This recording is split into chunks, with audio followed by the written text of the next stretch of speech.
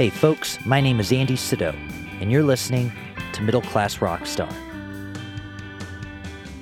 My guest today is Leftover Salmon bassist Greg Garrison.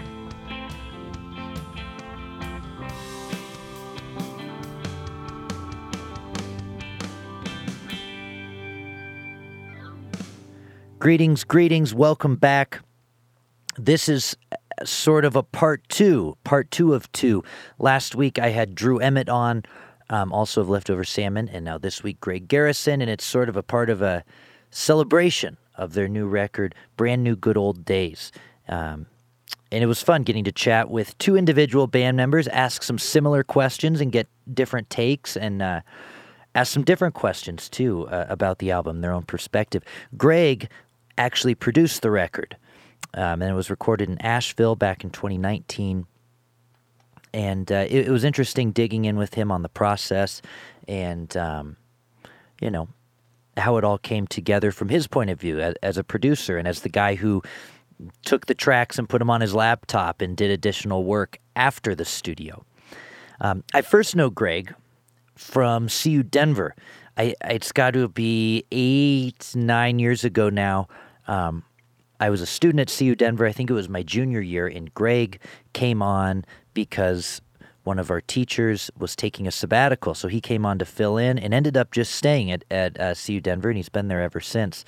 But the class I had with him was jazz ensemble, so he came in and took that over and was great, and then started a bluegrass ensemble. I believe that was him that started that, and teaches several other things at the school now as well. But that's how I first met Greg. Is he was a teacher of mine in the jazz ensemble at CU Denver, and everybody liked Greg when I was. I'm sure they still do, but when I was in school, everybody liked Greg. He was out there doing it. He was out there touring and doing the thing that all of us performance majors especially were aspiring to. So it was really influential and really cool to get to have him as a teacher. On top of his work with Leftover Salmon, a band of which he's been a part of since 2000, he's also a founding member of Punch Brothers. He's played with artists such as Lyle Lovett, Bill Frisell, Chris Thile, Brian Sutton, Dave and Jerry Douglas, Sam Bush, and Del McCoury. He's also recorded 2 albums as a band leader. Back in 2011, Low Lonesome, and then again in 2020 he released another album called Sycamore, and he's also a member of the adventure music trio Sockeye. With the Punch Brothers, he recorded 2 albums with them that garnered 2 Grammy nominations. And since being with Leftover Salmon, I guess it's been over 20 years now, he's recorded 7 albums with them and headlined all kinds of venues and festivals like Red Rocks, the Ryman Auditorium, Vancouver Folk Festival, Bonnaroo, Telluride Bluegrass, all of them. Because Leftover Salmon has played all of them, all the festivals over the years. Anyhow, I want to jump right into our conversation because it's a great conversation. But before I do that, I want to mention really quick, if you'd like to help the podcast out in a monetary way, I'm now on Patreon at patreon.com/Andy Sido, SYDOW. If you don't know what Patreon is, it's a platform where you can support your favorite creatives for a very small monthly subscription. You can join mine for as little as $3 per month. And sometimes I put up exclusive content from these podcasts. For instance, I just had Mickey Raphael on, who's been Willie Nelson's harmonica player for about 50 years. And after our interview, we had an additional conversation really centered around harmonica. And that conversation is only on my Patreon page. You can check that out. I also put up production breakdowns for my own tracks, how I wrote horn lines and creative process, things like that. I put up songs that I don't release elsewhere. I'm a songwriter. That's my main thing. And so sometimes I put up exclusive songs there that aren't out in the public. I release things early, whatever. Patreon, it's a cool thing. Patreon.com/Andy Sido, SYDOW. If you'd like to help out in a non-monetary way, that's great too. Give this podcast a 5-star rating and review wherever you listen to your podcast. It just takes a second or two and really helps out a lot. Okay, wonderful. I think that's all we have to cover, and we should jump in. Thanks to Angie at Compass Records for putting all of this together and sending a bunch of emails back and forth to get both Drew and Greg booked. I hope you enjoy our conversation. I'll see you on the other side. Quick thanks to our sponsors, PQ Mastering. Patrick at PQ Mastering puts the finishing touches on this podcast, and for any of your audio or restoration needs, go to pqmastering.com. Also, Narrator Music. For simple and affordable licensing for sync, visit narratorrf.com. For any sponsorship inquiries, shoot me an email at middleclassrockstar@gmail.com. Greg, how you doing? I'm doing pretty well. Good to see you. God, it's been way too long. It's been a while. I think we bumped into each other briefly at one of those breweries in Golden last year, but I do remember. Which one was that? Was that the New Terrain or New Terrain? Yeah, that's right. The big one on the hill, right? It is. Yeah. Yep. Was there a show? There was a show that night, right? I think there was. I can't remember. I mean, I do go there with my family sometimes. Did go there with my family, and we'll return to going there once. I guess we're getting back to that point where you can go and hang out at a brewery. But I am trying to remember. Maybe you were playing with Tyler Grant, maybe, or Chris Thompson, or did you have your own band there, or? Yeah, or maybe I wasn't even playing that. I could have also just been there hanging out. I don't know. Yeah, right. I don't remember. Do you live in Golden, or where are you at? I live, right south of Golden. I'm in like kind of far west Lakewood, in the nether region of 470 and I-70, where one block is Golden and one block is Lakewood and one block is Morrison and all that good stuff. So, well, we're probably right down the street from each other then. That's okay. That's about where I'm at. But oh yeah, yeah. Nice. So how's the last little bit been? I mean, I know you guys just got to kind of do a CD release show and stuff, but what have you been doing the last year and a half during all this mess? I mean, the last year and a half, I've continued teaching, obviously, at CU Denver, and so that's been consistent, through the course of the past year. It's been a little different as everything has been online. So I've been home teaching, but staying busy with either editing and kind of helping with the mixing process for our album that just came out, The Brand New Good Old Days. And then there was another album that I just released with some other friends of mine called Bluegrass and the Abstract Truth. It was like an instrumental bluegrass album that I did all the editing and kind of compiling on that as well. And so there's been projects like that have kept me busy. Also went to Nashville for a little while in October, did like the whole quarantine recording deal, with some friends of mine, a couple guys from Punch Brothers and the guy from Mandolin Orange. And, so that'll be coming out at some point. So trying to stay busy with projects, I will say it's been interesting to me. Like I really haven't had a whole lot of desire to practice that much. Haven't had a whole lot of desire to write very much, but have been staying involved with various projects. Also had a baby who's turning 1 coming up next week. And so he's been keeping me super busy as well. Congrats. So is that, do you have 4 now? That's 4. Yeah, I have 3 older ones. So ranging in age from 18. My oldest son, Hayden's going to be going to School of Mines next year. Wow. All the way down to Lennon, who's 1. Yeah. Are any of them musicians? They all play. Yeah. Hayden played piano and he played saxophone when he was a kid. My daughter Ella just got a ukulele, but she's played violin and flute. And my middle son Miles played bass actually for a while in orchestra and all that. So he was a good upright bass player. He's shifted now to more just wanting to play electric bass. None of them, I don't think any of them will become musicians, but they all are very good at it, and could be if they wanted to, for sure. Yeah, that's great. Mm-hmm. So you've kind of had this balance. I mean, you're a professor, you're a teacher, mm-hmm. You teach at university, and you also tour all the time. And it shouldn't be an odd combination, but you see a lot of people will take one path or the other. I'm gonna not go to college and tour in a band or whatever. And you mm-hmm. see the other people that say, I'm going to go get my PhD. I'm going to teach at a university. It seems that you haven't had to make any compromises there. You're doing both fully. How do you balance the two? It can be tricky at times, and I think the time management is the most difficult part. And I'm sure you remember when I had you in the jazz ensemble. I mean, there were times when I'd be gone and have to either get a sub or cancel class, or we would just do some other things. So that just time management aspect is tricky, especially on the teaching end, and making sure that I'm always doing the right thing for the students is something that I take seriously, and I've gotten better at it over the course of the years. And quite honestly, this year with all the online, aspect of teaching and proving that you can still learn, substantially as a student and teach well, I think if given the right resources and technological advances that we've had this year with Zoom and everything, it's going to be a little bit easier to do a better job even with the teaching, I think. As far as like compromise, I feel like the reason I do both is first because I enjoy it.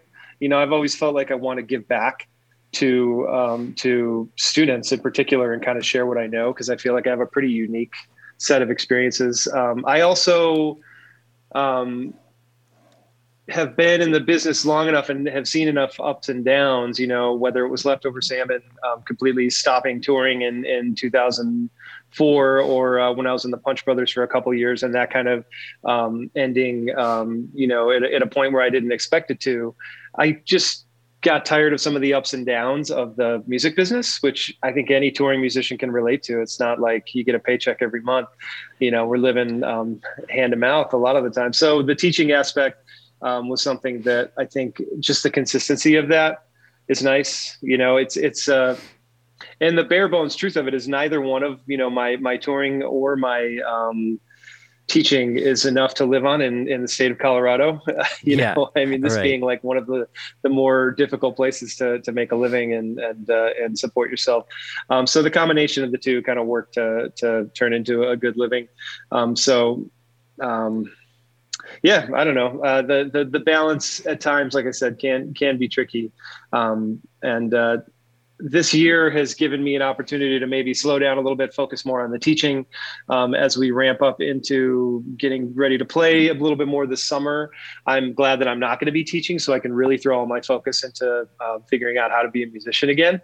Yeah. We just went through a management transition with our band, and so it's been nice for me to, since we're not on the road, to really throw myself into that and learn a lot more about not only our business, but the music business in general, and just kind of helping a band like this navigate through a big change like that over the past couple months, in the midst of a CD, release and all that stuff. So, but you know what, honestly, like a lot of the things that I learned from other professors and other people that I work with at CU Denver has prepared me and given me some insight into how to deal with some of those business aspects. So I'm very fortunate that I get to do both. I know I've worked hard to get there. You know what I mean? There's not a whole lot of people who have 20 years under their belt with the band and have, been able to record and perform with a lot of the various, musicians that I've gotten to over the years, in addition to spending the time and dedication to earn a doctorate, Yeah. So I'm happy that I found a home at CU Denver that allows me to, still and respects the fact that I am a performer, and I'm glad that I have a band that doesn't need to go out for 6 to 8 weeks at a time, which would not allow me to tour. Right. Well, in this new sort of system where we've all learned how to use Zoom, I mean, do you see? And when I was in jazz ensemble with you, that was probably about 10 years ago. I think. Yeah, that was my first year there. Yeah. Yes. Yeah. That's right. So when you left, when you had to leave for a week here and there to go do a show, we all thought that was really neat because, Professor Greg is out doing it, and that's awesome. Do you foresee in the future being able to take class on the road a little bit, where you can set up in a hotel room and say, "Hey guys, we're going to be on Zoom this Friday," and log in from there? Do you think that's going to be a thing? Oh, without a doubt. And I've already done some of that, to tell you the truth. The session I mentioned earlier when I was in Nashville in October, my bluegrass ensemble at that point, I said, okay, this week, Tuesday and Thursday, I'm going to be in a session. I don't know what we're going to be doing, but I will set up my laptop and turn on Zoom at the time that we're normally having class, and you guys just get to be a fly on the wall and observe, see what's going on. And they loved it. They thought it was great just to, Wow. see professionals working. Some of the, in my opinion, some of the finest bluegrass musicians on the planet getting to observe how they operate in the wild, Yeah. and I feel like that's one aspect that, keeps me relevant in a sense as a professor. You know what I mean? Like you said, I'm out here doing it, and I'm always happy to share that with the students. And while I can tell stories, if I leave and then come back and, don't see kids for a week, I can tell them what happened on the road or whatever. Or I could blog about it or post pictures or something. When I can talk to them in real time and they can see me sitting on a tour bus or sitting backstage or, in the environment of being in a studio with the other musicians and just see how the world really operates out there, I think it's super valuable. And it's something that, whether it's like a music theory class or music appreciation or an ensemble or whatever, I hope that I get to do it more in the future, Yeah, that's great. So to jump into the new record that just came out a few days ago on the 7th, the brand new Good Old Days. So I was just chatting with Drew about it a good bit, and I meant to ask him, but forgot. Somebody told me you produced the record. Were you I the did, producer? yeah. Okay. So coming in as a producer where you're also an equal parts band member with a bunch of other people, I mean, what's the dynamic like? Do you have final say on things? I think that I had final say on things to an extent. I have final say, or like at least a strongly voiced opinion, as long as I ask everybody else and make sure that I'm not making decisions without taking everybody's thoughts and feelings into consideration. I will say, one of the advantages of having been in a band for so long with these guys and is understanding what they care about and what their aesthetics are and the kind of decisions I can just make on my own and the kind of decisions that I need to go back and talk to them about, so that is tricky, and it can go either way. It can either be bad or good, but I feel like my relationship with everybody is strong and they have a lot of respect for me as a musician. And they've been around me long enough to know that my ears at times can hear different things than theirs can, and they will always default to my decisions on whether something is in tune or out of tune or in the pocket or out of the pocket. But I also then have to respect the fact that, they have other guys in the bands have stronger, maybe aesthetic senses of like a performance of a tune or something than I might. So anyway, it's understanding what people are good at identifying as issues that need to be solved or performance aspects that are good or bad, and then them knowing what they trust me with and that I do and don't have to ask them about. Right. If I want to get specific about it, it's like if I'm going to orchestrate a bunch of guitar parts or like edit a guitar solo or something like that, as long as it comes out sounding better than it did before I started, nobody's going to question it. You know what I mean? Right. And if I'm fixing some vocal takes, whether I'm like putting something in the pocket a little bit or just like, working a little bit with auto tune or something to make sure that harmonies are tight. Again, I'm not going to say like, hey, I auto-tuned your vocal on this part, because somebody's, somebody might be upset about that. You don't know if they're going to want to hear that or not. Sure. And, but if it makes it sound better in the long run, but it's still keeping with that kind of character and vibe that Leftover Salmon has, I think, everybody's okay with it, but if I'm making huge decisions of like, hey, I pulled out your guitar on this entire first half of a tune, what do you think? I'm always going to ask about that, because those are the kind of things that'll come back and bite you in the ass at some point, and you don't want to make anybody feel like you're doing something intentionally, you know what I mean? Without, because it might've been something that they intended that I didn't necessarily pick up on or whatever. But, I will say for this album in particular, because we recorded it quickly over like 4 days and we were kind of learning. We had the tunes going in, but we were really kind of arranging and learning them, in the studio, learning them in the sense of learning how to play them together. What happens then is I feel like with this band in particular, you get like really good performances in terms of energy, in terms of intention, in terms of pocket, in terms of like shape, but you don't always get the right parts. You know what I mean? Yeah. And so and then because we live all over the place, and people have various degrees of studio knowledge, and I can do this at home, or studio setups at home, or whatever. What I'm left with is like, or what for this record, what I was left with was like everything. You know what I mean? So you have like this guitar part that does like all four things that a guitar part would possibly do in a tune, or this keyboard part that's like all 8 choices that he might have made, and that's actually good in the sense that then I have like a bigger palette to kind of draw from. And so then it became it becomes a question of like orchestration and creative editing and knowing what I can leave out and pulling like this, oh, that guitar part was really cool in the first verse, but I need to get that to the third verse or whatever. So I was left with a lot to work with, which is a good thing. But also, the process then is just like having to go through, make good decisions, make decisions that aren't going to hurt anybody's feelings, and that ultimately are going to make the music stronger. So you give considerations to everybody's feelings and preferences, as well as what's going to make the song as good as possible. I know producing records for myself and for other artists, I've sat in a million mixing sessions where I say, okay, here's the latest mix, and I already know what's going to happen. The guitar player tells me we need more guitar here and there, and the drummer says we need more snare, and then damn it, I do it too, with my own stuff. I'm like, well, those keys, I mean, is it hard for you to separate yourself and your bass part as just a bass part and be a producer as a totally separate thing? Yeah, I think so. And my working, my workflow, I guess, to look into that is once my tendency is always to play something really simple in the studio, just play something nice and functional.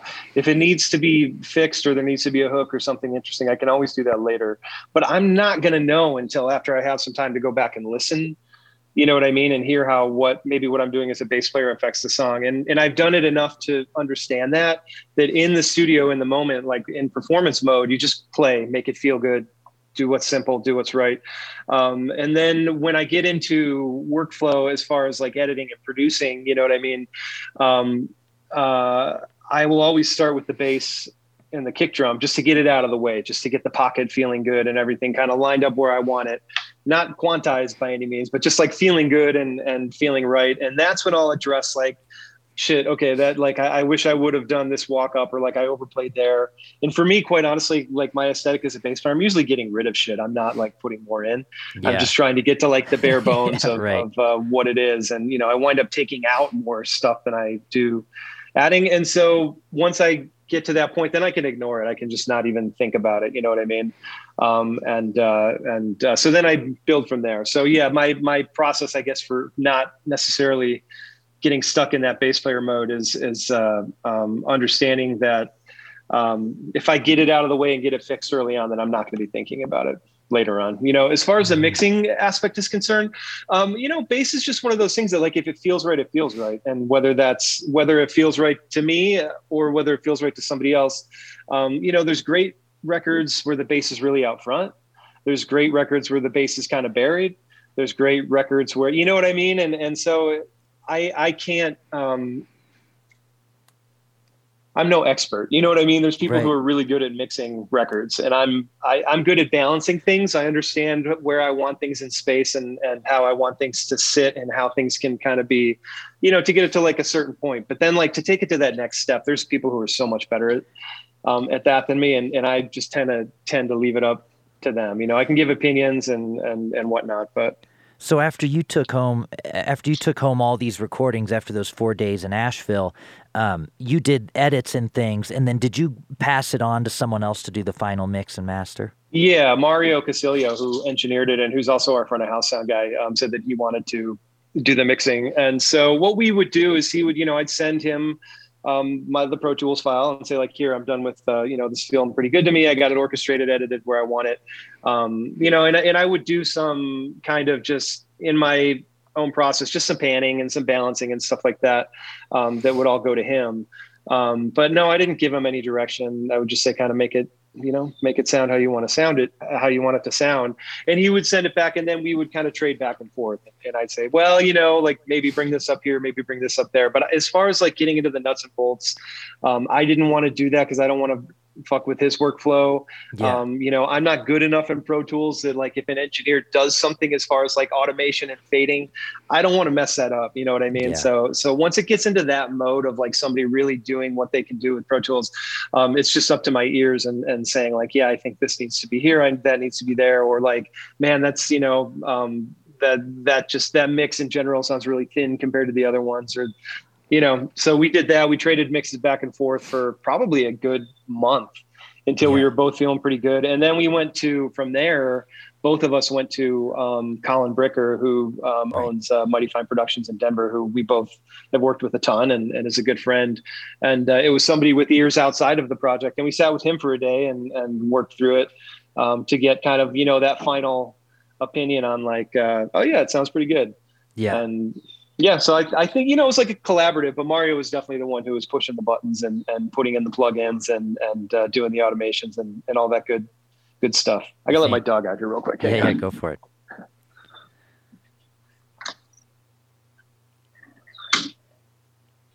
All right. Yeah, I'm just good enough in a studio to be dangerous, Yeah. Meaning that I can fuck things up really easily if given the opportunity. Yeah, sure. Were you involved? How involved were you, I should say, in the songwriting of the original songs on this record? Are those mostly brought in by Drew and Vince still, or does everybody jump in on those? We all kind of jump in on them. There's one that I wrote called Left Unsung that was like totally. I just kind of wrote that one from start to finish.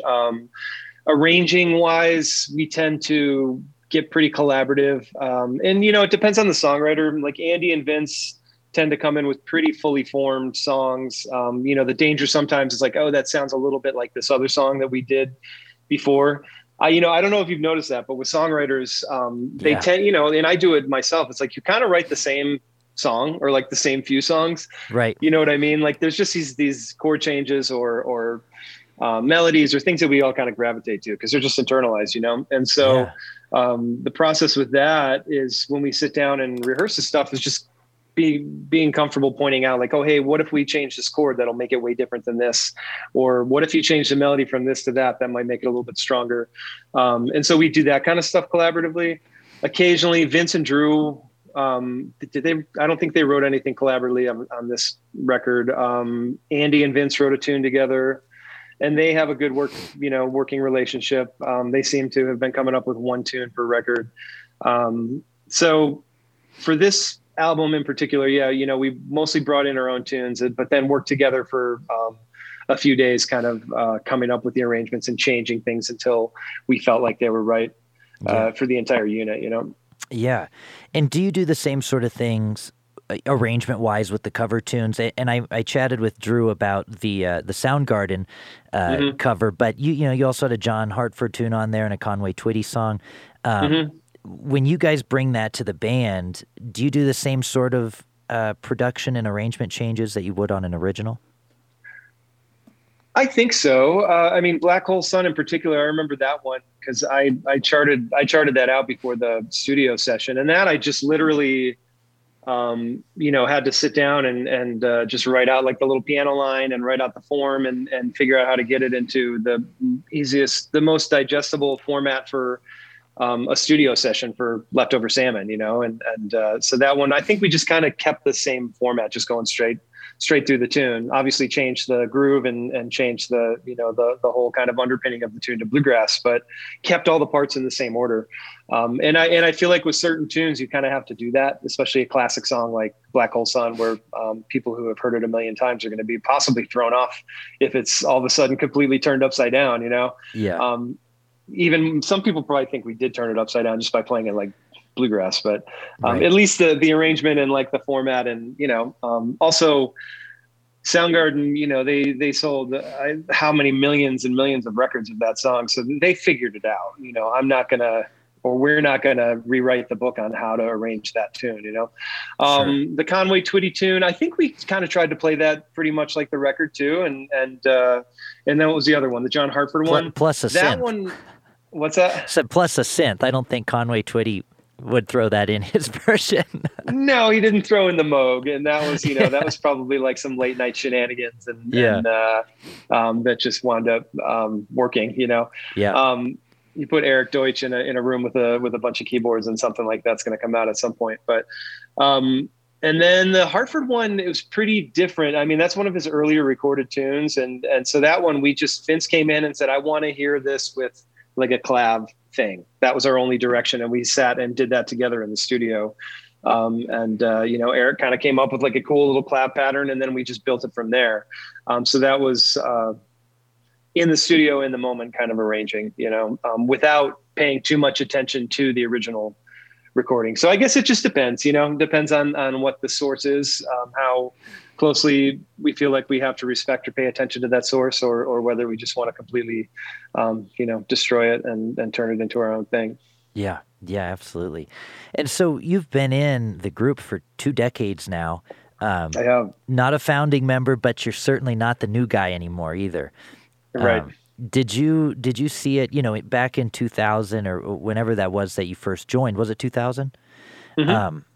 Did you see it lasting for that long? Because it was already an established group that had been around for a while. Was it at the time? Did you see it as a quick stop, or you're going to be here for a while?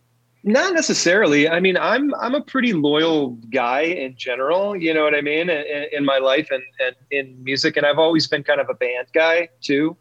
I think even to like, the music that I like, I've always gravitated towards bands. Like I love Wilco, and they've been around forever, and I love the Grateful Dead. And, even when I think about jazz, I love the John Coltrane Classic Quartet, and I love Miles Davis because of his specific groups. And so I've always been, somebody who appreciates and understands like that band dynamic and being with a group of people over a long period of time and getting into that aspect of group development and how sounds change over time. So I think I was always hoping that I was going to be in it for a long period of time. It's crazy to look back and think that I've been doing it for 20 years. Yeah. I will say that I appreciated my time when I got to go and play with Punch Brothers and get that project off the ground. And I do appreciate side projects that come up.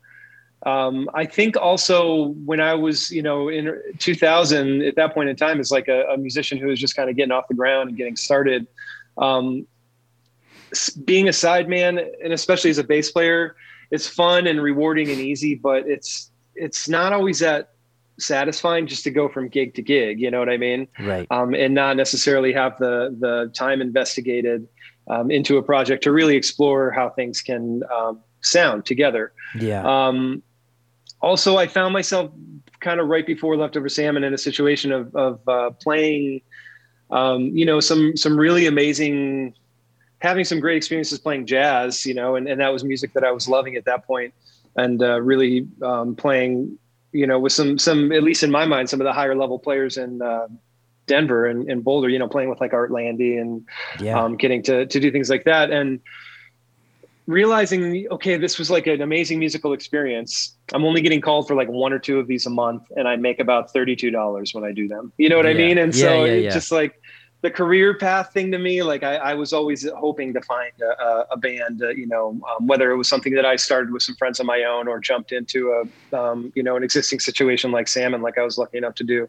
But I think as a musician, I knew that was maybe a at least not a stable career choice, but more stable than the sideman thing. I've just never been good at hustling and wanting to fill up my calendar. And, it's just kind of daunting when I look at a blank calendar and be like, okay, if I'm going to pay rent this month, I got to have a gig written in 20 of those boxes at the very least, Yeah. Hard to do, man. It's with 8 different artists set lists. Exactly. And it's a lot of phone calls and a lot of putting up with shit you don't necessarily want to put up with. And sometimes dealing with music you don't want to be playing with, and, grinning and bearing it for, 200 nights a year. And and this isn't to like disparage people who are sidemen, because it's like, there's people who have made an amazing living and are still doing so in Denver. And I have so much respect for them. And also, that aspect of being able to be home and be in one place, not being on the road, I think is valuable as a sideman. But, you also trade off, like, when I'm home now from the road, and it's the way it's always been since I've been in the band, I'm just home.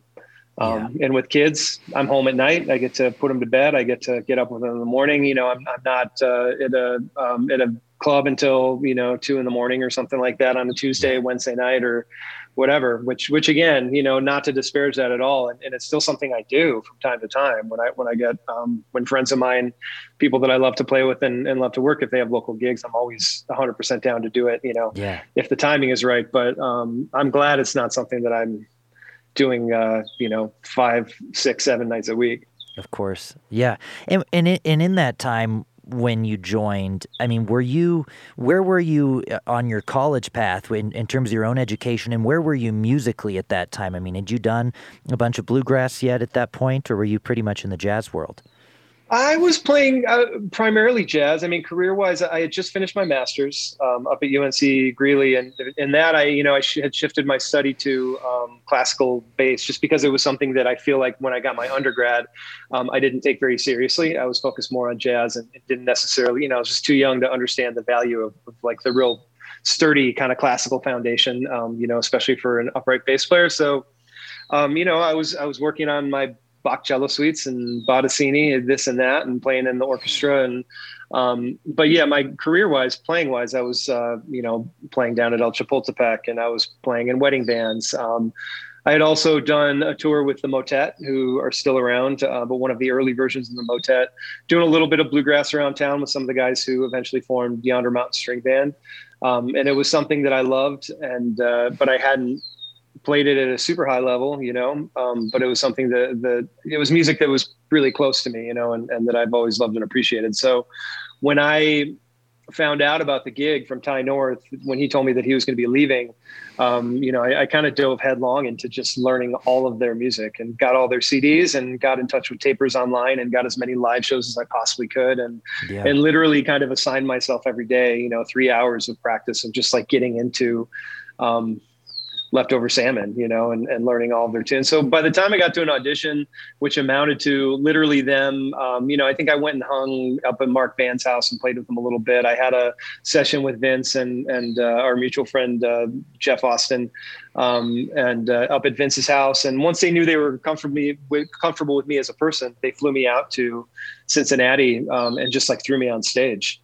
And fortunately I had learned, like I said, I had spent at least a month like learning 60 or 70 tunes already, and getting into the style and figuring out how to play bass in that, in that situation. There was no rehearsal. That was my audition. There was no rehearsal. Like the audition was just, is he a good hang? Yeah, pretty much. Yeah. And then a flight to Cincinnati. Pretty much. Yep.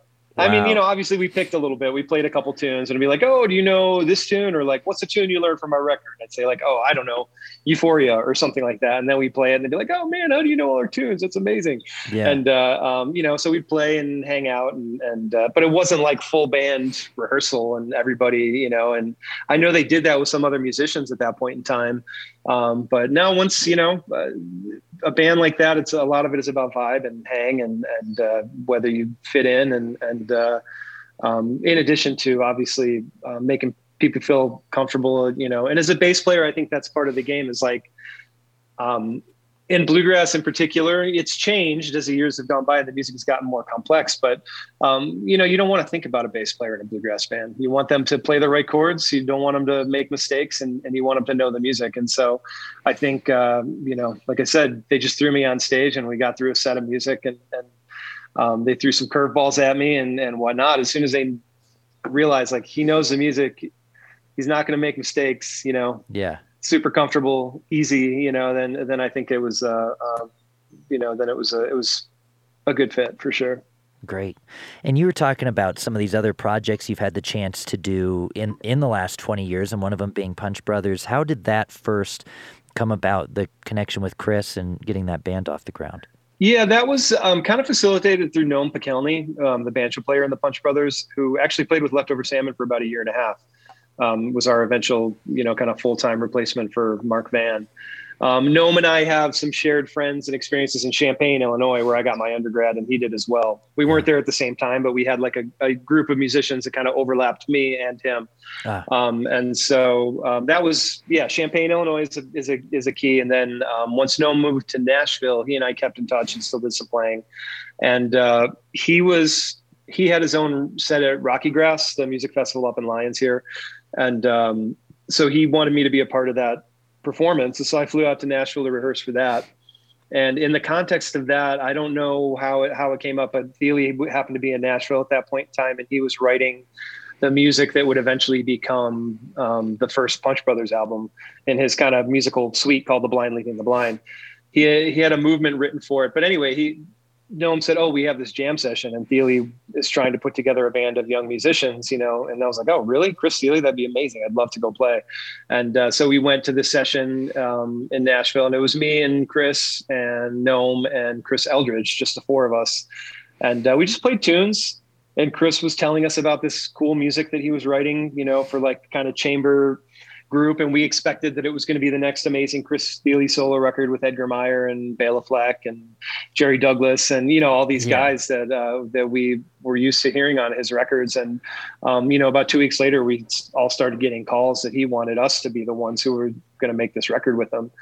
And so that was kind of the genesis of it. It was just that one jam session, just happened to be in the right place at the right time. And, Noam being the connection of telling Chris, like, yeah, Greg's a great bass player, somebody I trust, and he'd be really good for this project.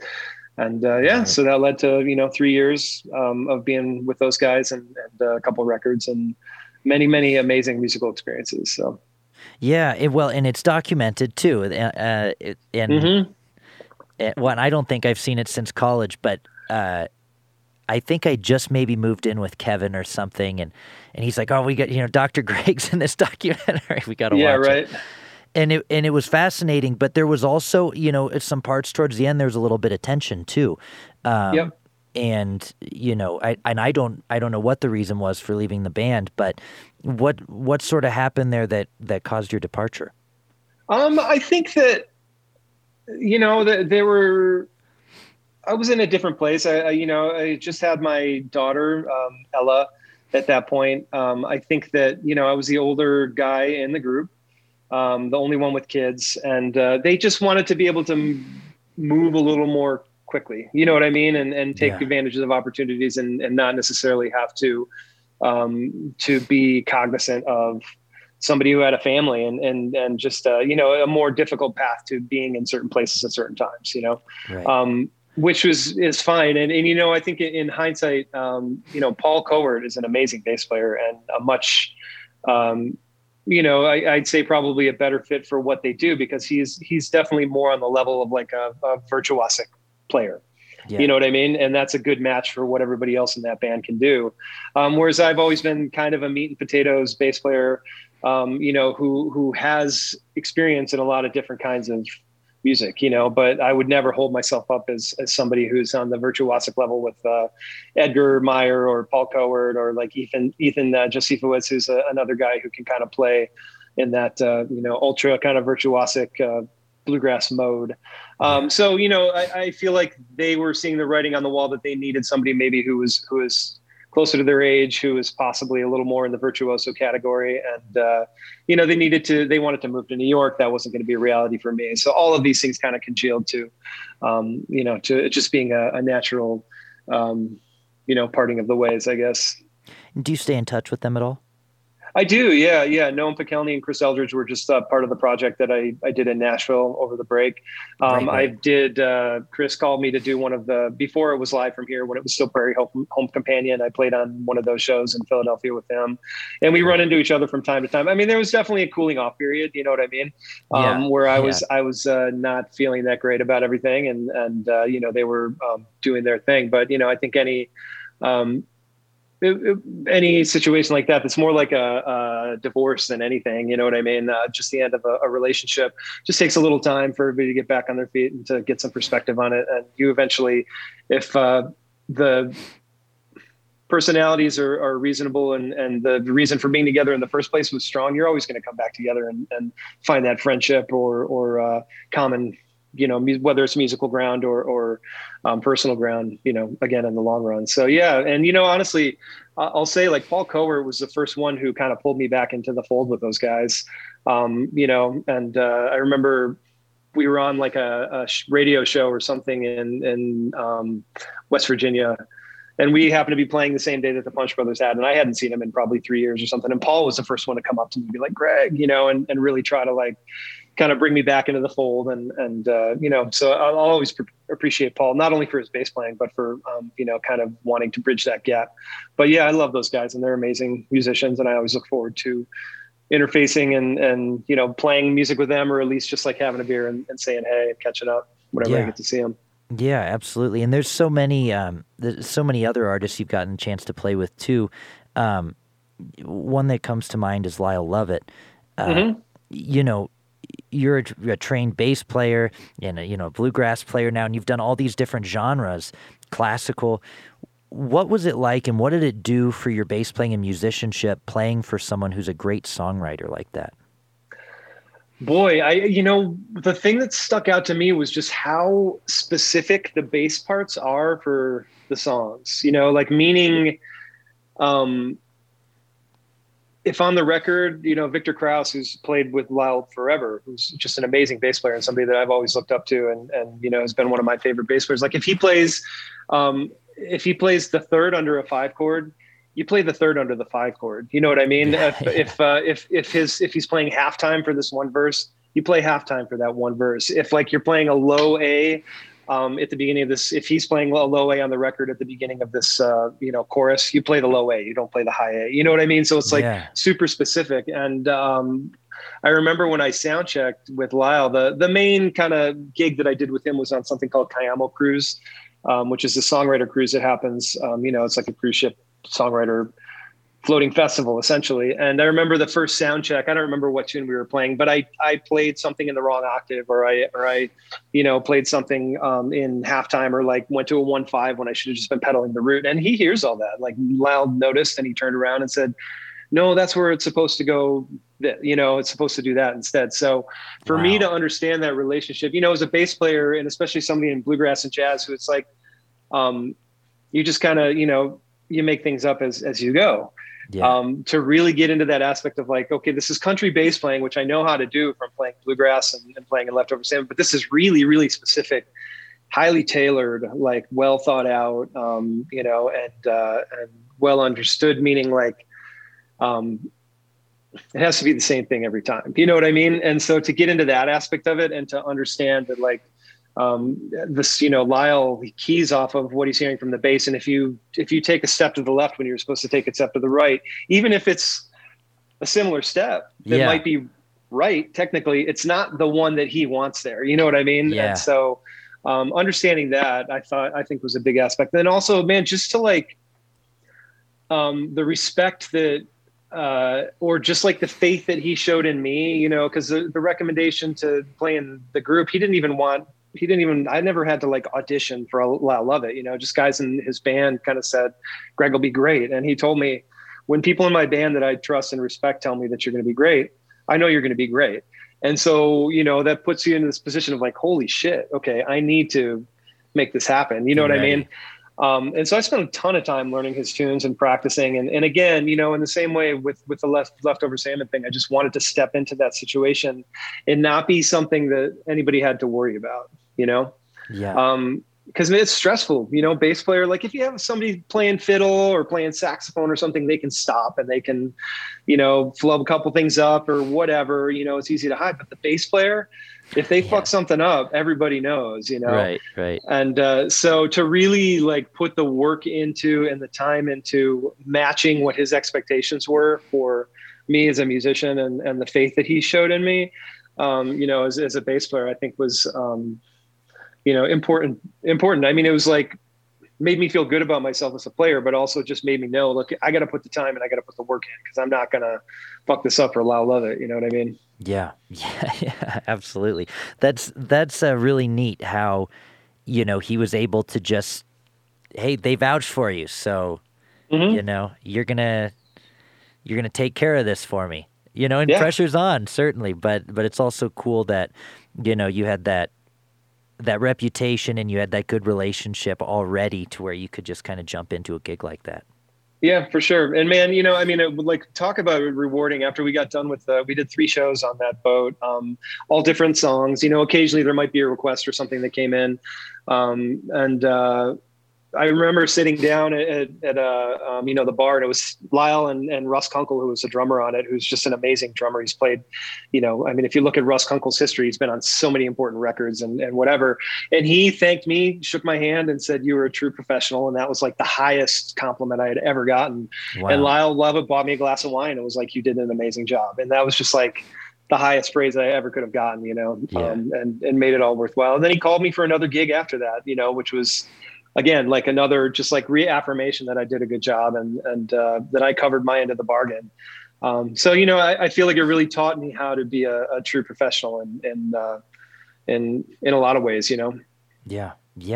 Last thing I wanted to ask you about real quick is you also have been putting out some of your own solo stuff. And the last thing was Low Lonesome was 2011 until during the pandemic you released Sycamore. And I think a favorite off of there is Tear Down the Grand Ole Opry. Oh yeah. So what does that mean to you with all these other things you're doing and being a bass player where by nature you're going to be a side person most of the time? What does that mean to you to put out your own records as well?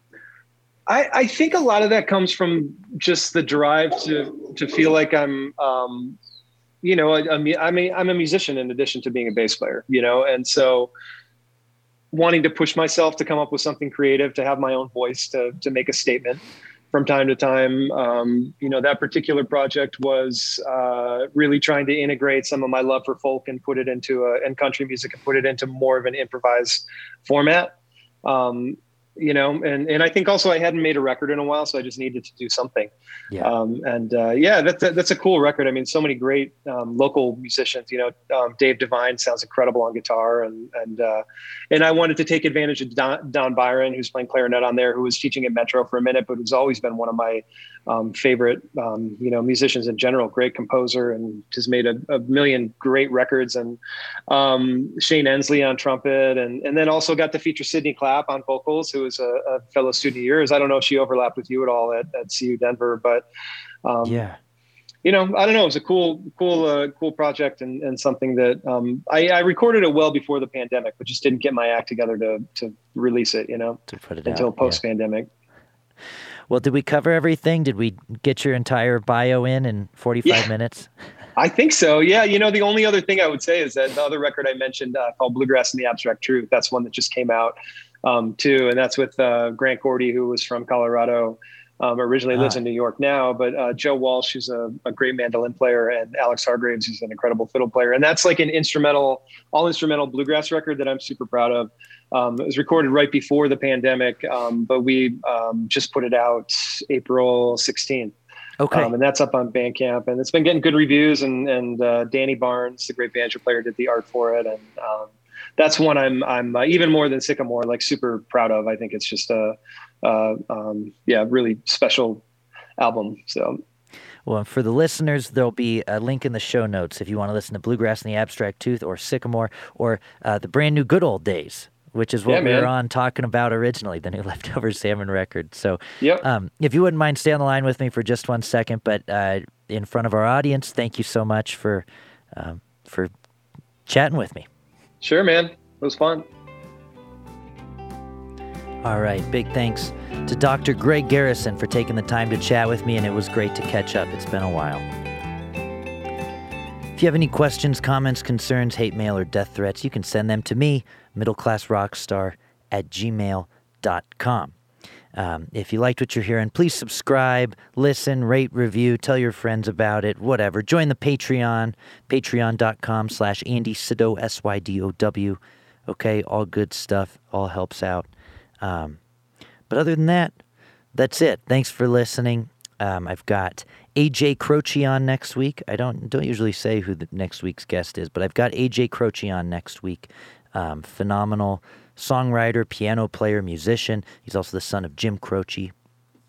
And we had a really, I don't know, it was a really insightful conversation for me as a piano player, and he really is a phenomenal player and songwriter. And we talk about what it's like living around his father's legacy, doing the same profession, what that's like, living in Nashville. His wife passed away a few years ago, so we chatted about that a little bit too. It's just a great, really personal conversation. So subscribe, and that conversation with AJ Croce will be out next Thursday. Anyway, thanks for listening, and I'll talk to you very soon. Bye-bye.